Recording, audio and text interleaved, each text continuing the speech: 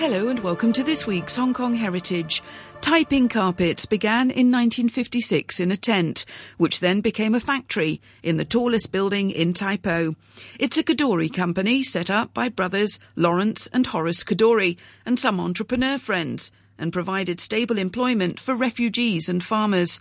I joined Nicholas Colfer, the chairman of Taiping Carpets International Limited, to hear about this trade, which came from very local beginnings. My name is Nick Colfer. I've been in Hong Kong since 1982, and I'm one of the directors of the Kadoorie family group of companies, and in that capacity I'm chairman of Taiping Carpets Limited. It's a company founded in 1956 by a group of businessmen led by Lord Lawrence Kadoorie and Sir Horace Kadoorie, and the Kadoorie family still have a controlling stake, 55% in the company, which is listed on the Hong Kong Stock Exchange. How did Taiping Carpets come about? So you say in 1956, 60 years ago, it kicked off, and it was interesting because I know with Kadoorie, they obviously the Peninsula Hotel, 1928, among others. You've got Swire. You've also got in the New Territories agricultural projects, also including pig farming. So how did the carpets come out of all of that? It was in the context of Hong Kong in the 1950s with influx of refugees from China, and the Kadoorie brothers, who were very much involved in helping Hong Kong get itself back on its feet after the Second World War, and also coming to terms with and trying to help some of these refugees. And one of their initiatives was the Kadoorie Farm, the KAAA aid, which was given to farmers and refugees to teach them how to farm. And the second, actually, that came out of this was Taiping Carpets. I have a little brochure that was written in 1957, a year. It's lasted well. Yeah, a year after the company was founded, which explains the background for the US market. And if I can quote from it, and it's written by Al Rabin, who was one of the 7 founders of the company, together with the Kadoorie brothers. A little more than a year ago, i.e. 1956, there came to the offices of the Kadoorie brothers an elderly Chinese. He wanted aid, not as a farmer, but to enable himself and his family to resume their rug weaving craft, which he and his fathers before him had followed in Tianjin. He stated that there were many other weavers from North China, and who had never been farmers, but who needed similar help. Could employment be found for them? The Kadoorie brothers then instructed him to spread the word that assistance would be given to the weavers. And with the aid of the government, premises were provided, and these craftsmen and their families were recruited for the purposes of resuming their weaving in Hong Kong. So the origins of Taiping are very simply setting up a business that would give employment to refugees and also to people from the Tai Po area. It has to be said that Mr. Rabin, who was Kadoorie's friend and US-based salesman, certainly felt that the US market, there would be demand for carpets, handmade carpets from China. And remember also that these carpet makers in Tianjin were unable to export to America because of the embargo post the communist revolution in China. Yes, as you say, it's just 7 years after the revolution in 1949, so the sort of peculiar kind of political and trade conditions mean that these Tai Po carpets are about to go to the US and elsewhere. So, in terms of the Kadoories deciding on carpets as a manufacturing item, or in fact a handmade item, that was more that the rug traders came to them. Correct. Yes, it was an idea put to them, and in fact, if I quote from Lawrence Kadoorie at the time the company was set up, he said, when he started the project, he said, none of us really had much idea about carpets, but the idea had been proposed to them, and they thought they'd give it a go. Can I quote from him? The visitors were very keen for us to set up a carpet factory in the New Territories. I confess, Lord Lawrence Kadoorie said later, I was not very interested. I was busy with other projects and not at all inclined to put money into a carpet factory. You see, at that time there was very little air conditioning in Hong Kong. Those of us who did have rugs would roll them up at the beginning of the summer and send them to Dairy Farm cold storage because it got cooler. What was the point trying to sell locally made carpets?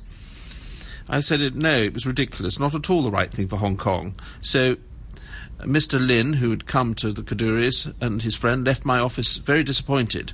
But it was on the way out that Horace Kaduri said it was worth looking at, and together with their visiting American friend Al Rabin, he came in and said, I think there would be great opportunities for the product in America.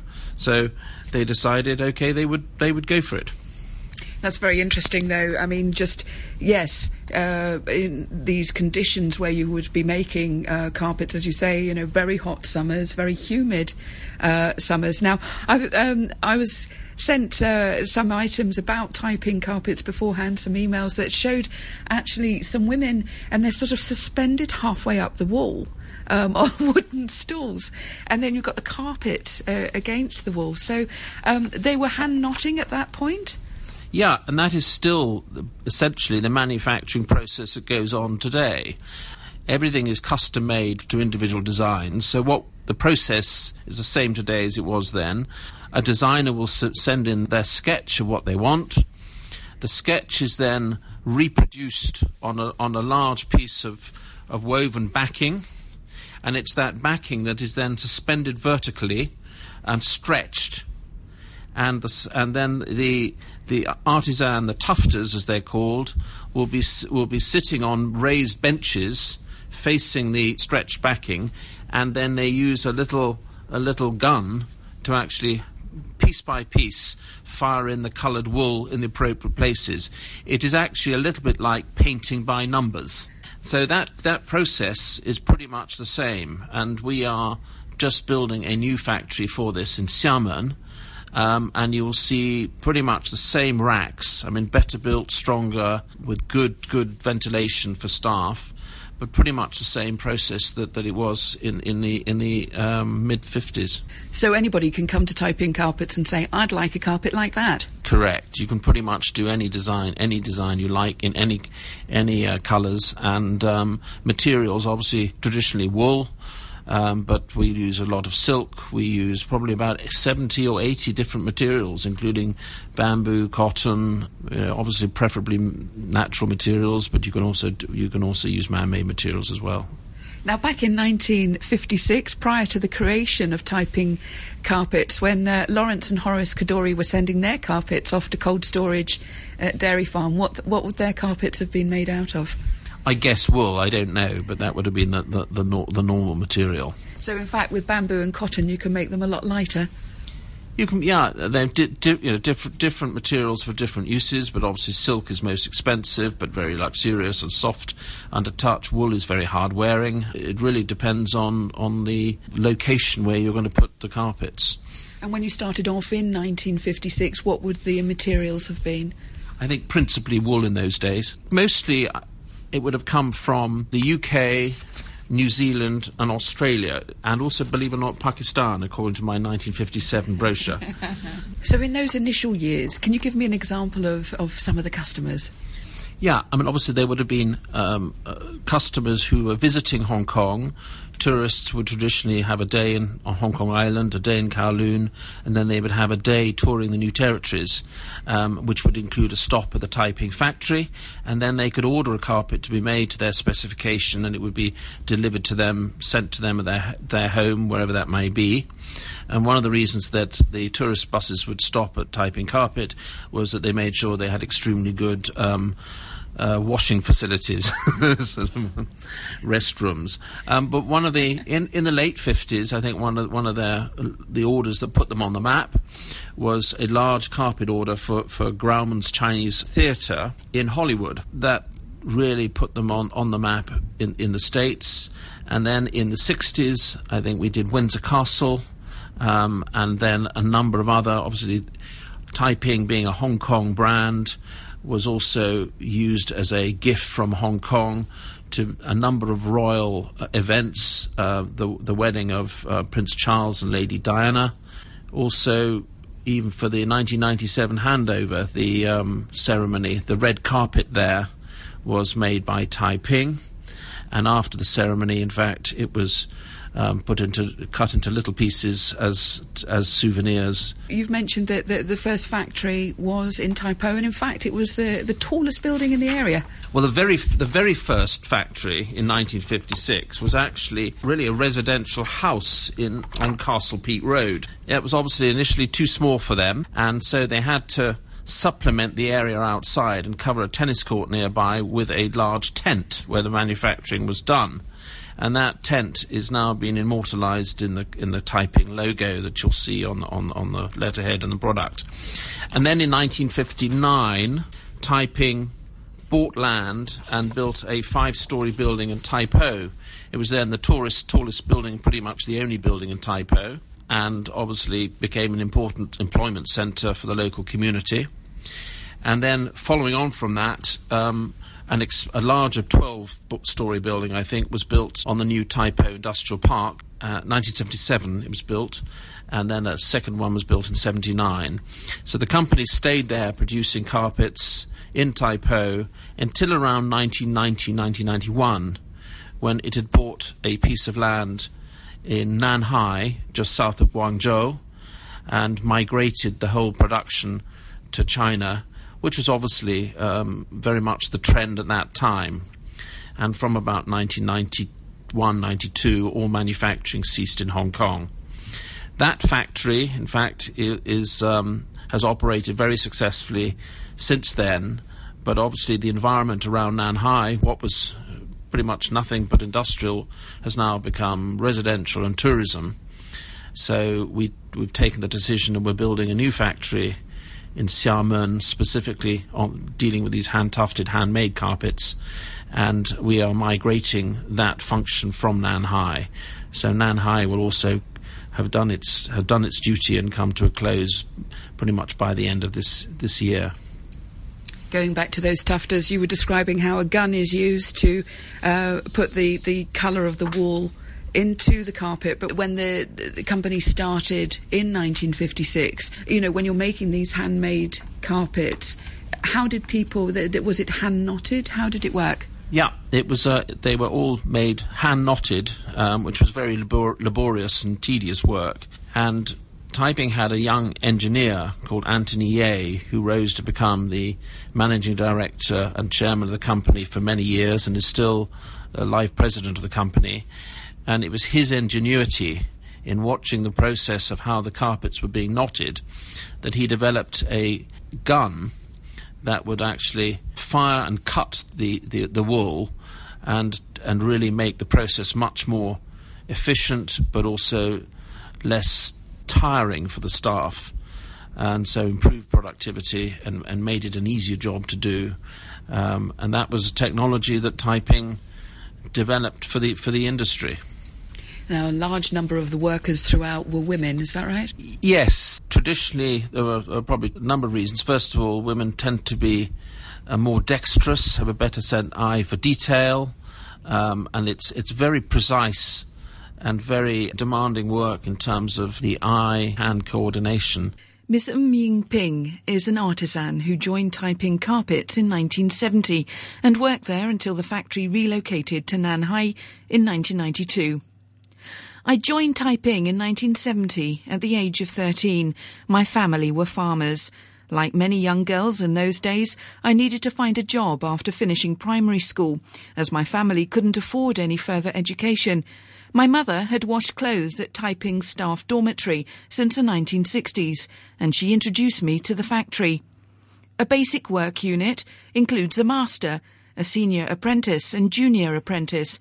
That's how I started. You had to spend at least a couple of years as a junior apprentice to master the basic skills and different patterns before moving up to senior apprentice.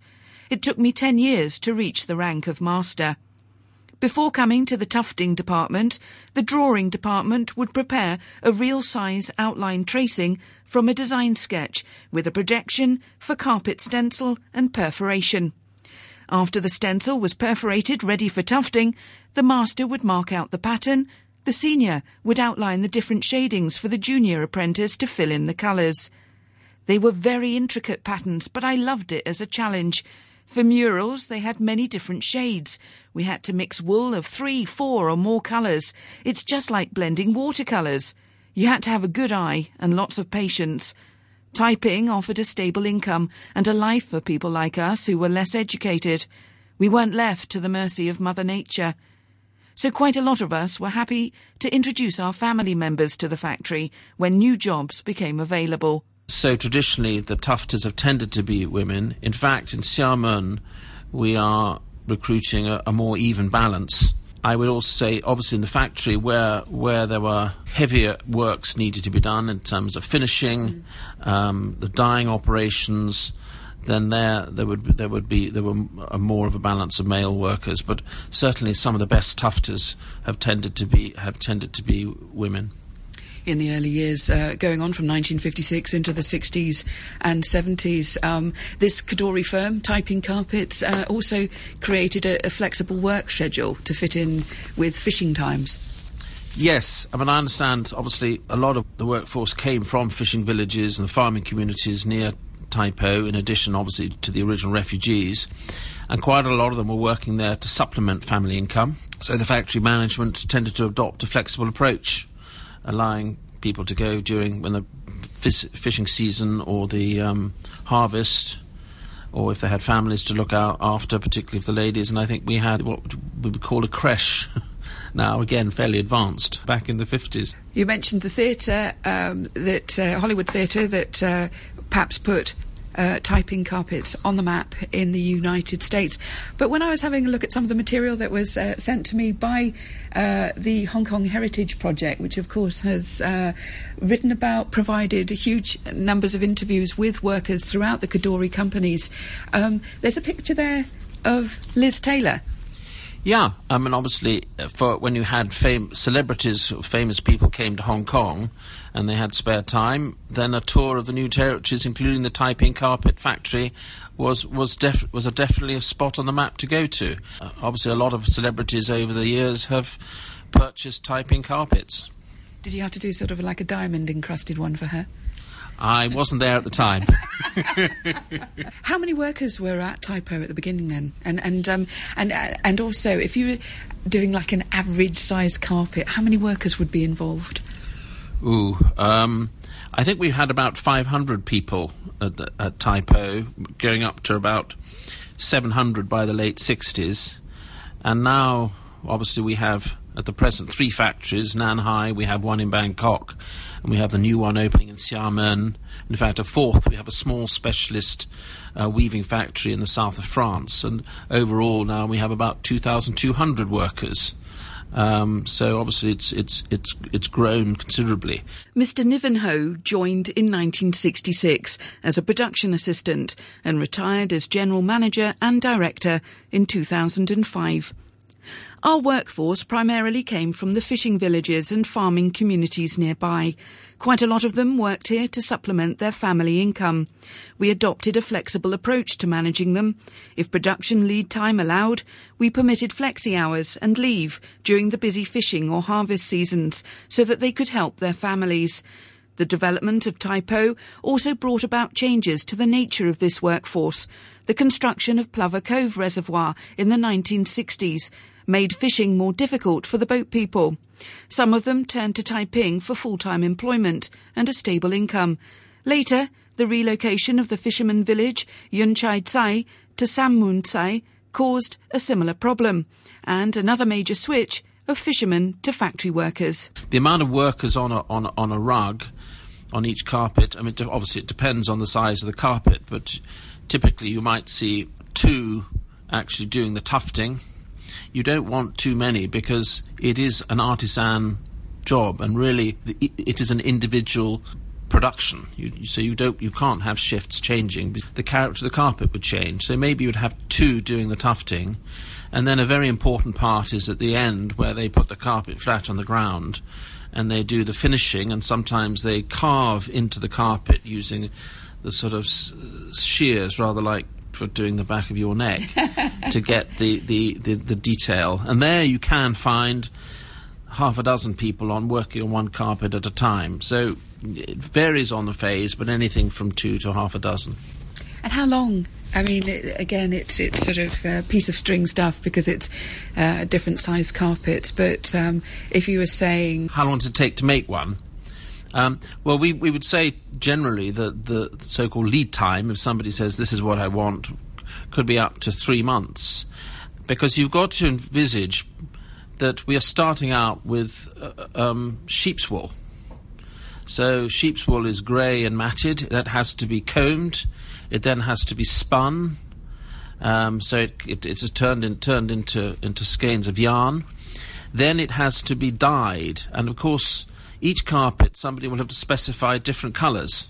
So you have to get exactly the right colour and exactly the right quantity. So it's very demanding. So that is just getting to the start base. Then once you have your wool or your silk dyed, then you're ready to start the actual tufting. And that may take, depending on the size of the carpet, it could take 2 weeks to a month. And then you've got the finishing, and again, the complexity, that would vary. So it's probably a 2 to 3 month process, depending on the complexity of the carpet. It's interesting, I think, that Lawrence and Horace Kadoorie, you know, with the pig farming, the agricultural projects, with typing carpets, they were very actively helping the refugees who'd come in from China post-49. Do you think that the fact that they had come from elsewhere has something to do with the fact that they were so willing to help, or was it just a humanitarian thing to do? I think the Kadoorie family had been involved with humanitarian causes really from the very beginning. So before the Second World War, they were based in Shanghai and helped found schools, look after refugees who were, for example, fleeing from Europe in the 30s, helping those people get settled after the war. I think it was really very much a characteristic of their family from the beginning. Hong Kong, post-war, was obviously decimated on its back, and their first thought was to let's get Hong Kong back on its feet, which they did very much, working hard to the benefit of Hong Kong. And then obviously Hong Kong was stunned by the refugees coming in, and that was an issue that had to be addressed and was very close to their hearts. And now, of course, the Kadoorie family have considerable charitable activities throughout Asia. You described to me, or you showed me right at the beginning, a brochure from 1957 which says, "Typing rugs and carpets exquisitely handmade in British Hong Kong," which is so much an aspect of its time. With the Hong Kong Heritage Project, I mean, you were mentioning that you're going to be having a sort of low-key meet-up with some 100 previous workers, but are you also marking the history of typing carpets? Principally in Hong Kong, but obviously it's important to be reaching out to customers and reminding them of Hong Kong, of typing's heritage, its history, and its experience. So it is an important milestone to be communicated to customers worldwide. You're absolutely right, this 1957 brochure refers to the carpets exquisitely handmade in British Hong Kong, but one has to remember the emphasis. There was a reason for that, and that was in North America had an embargo on any goods from China. So it was very important from a marketing point of view in America to emphasize that these products were made in Hong Kong, not mainland China. Otherwise, they couldn't be sold in North America, even to the extent of emphasizing that the wool came from Scotland, New Zealand, and, as I said, Pakistan, rather than from China, because otherwise it would not have been importable into America in those days. Back in 1956, you've described how you the kinds of wool that would have been brought in. How would the dyeing process have gone? Would it have been sort of a several-day process? No, I think it's probably a several-hour process. They would have large vats where they mix colour dyes and dip the wool and let the wool soak. Now, of course, the technology is advanced, so we have what we call package dyeing, which is very efficient and has zero residue, which is very important, because obviously environmental standards are critical for us. You've described how the tent is the logo of Taiping Carpets, and that was actually where the first manufacturing was done, next to actually a residential house, was the first place where the workers would have been doing this tufting to create Taiping Carpets. Taiping, what does the actual name of the company mean? It's obviously Taiping in Chinese. Taiping Yang is the Pacific Ocean. It means peace, great peace. You've described how the Taiping carpets are still handmade today. So would you say that 60 years on, how much has the aspect of the artisan changed, or is it very, very much true to its roots? The manufacturing process is still true to its roots. I think what has changed is design has become critical. If you look at the early carpets from the 50s and 60s, they're fairly traditional designs, either copying the French or using Chinese designs. What has happened, particularly since the mid-90s, is Taiping has engaged very much with leading designers from around the world, and then people, obviously in Hong Kong, such as Andre Fu, with whom we've done a collection earlier, with people like Philippe Starck. And if you look at the range of designs that come out of the Taiping now, you'll see there's much more variety, a lot more fluidity in design, and really catered to the various markets they serve. So these include everything from the super yachts that hang around Monaco and Cannes in the summer, super jets, private residences, even in the places like the States. We've got a lovely picture of a carpet made for outdoor use by a swimming pool in, I think, Las Vegas, where it's not meant to rain very much. We've spoken mostly about the hand-knotted carpets, the hand-tufted carpets, which is the core of Taiping's essence and its origins. We should also remember that we also developed in our Nanhai factory and in Bangkok a very successful machine-made carpet manufacturing process, what we call the Axminster process. And this makes carpets specifically for the very top-end hotels around the world. So most of the hotels, for example, in Macau, would have been furnished with Taiping carpets, many of which are actually machine-made on these Axminster looms. Another order in the hospitality side we got a number of years ago, for example, was all the carpets for Marina Bay Sands in Singapore, which was a very significant order. Yes, huge amount of carpets to cover in in one of these hotels, and also with Macau. Yes, the casinos. I mean, just if I walk into the Venetian or Galaxy, that's a lot of carpet. Yes, and please spill your red wine on them. Yeah, that's right. That's right. Oh yeah, do you have any tips? Is it salt? No, we'll sell you a new one.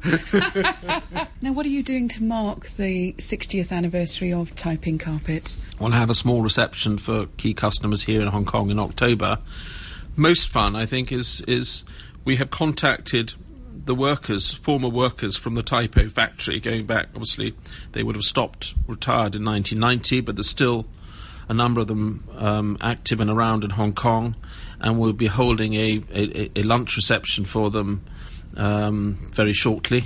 I think it was a great idea. I think we hadn't anticipated that the response and the numbers still around would be quite so great. I think it's about 100 people, which is great. So I think that'll be very exciting for them, very exciting for us, and we'll give them a tour of the facilities and update them with Taiping as it is today. My thanks to Nicholas Colfer, the chairman of Taiping Carpets International Limited. If you'd like to find out more about the history of the Kadoorie firms and their workers, take a look at the Hong Kong Heritage Project website. That's the Hong Kong Heritage Project website. Thanks for listening, and join me next week on the RTHK programme Hong Kong Heritage.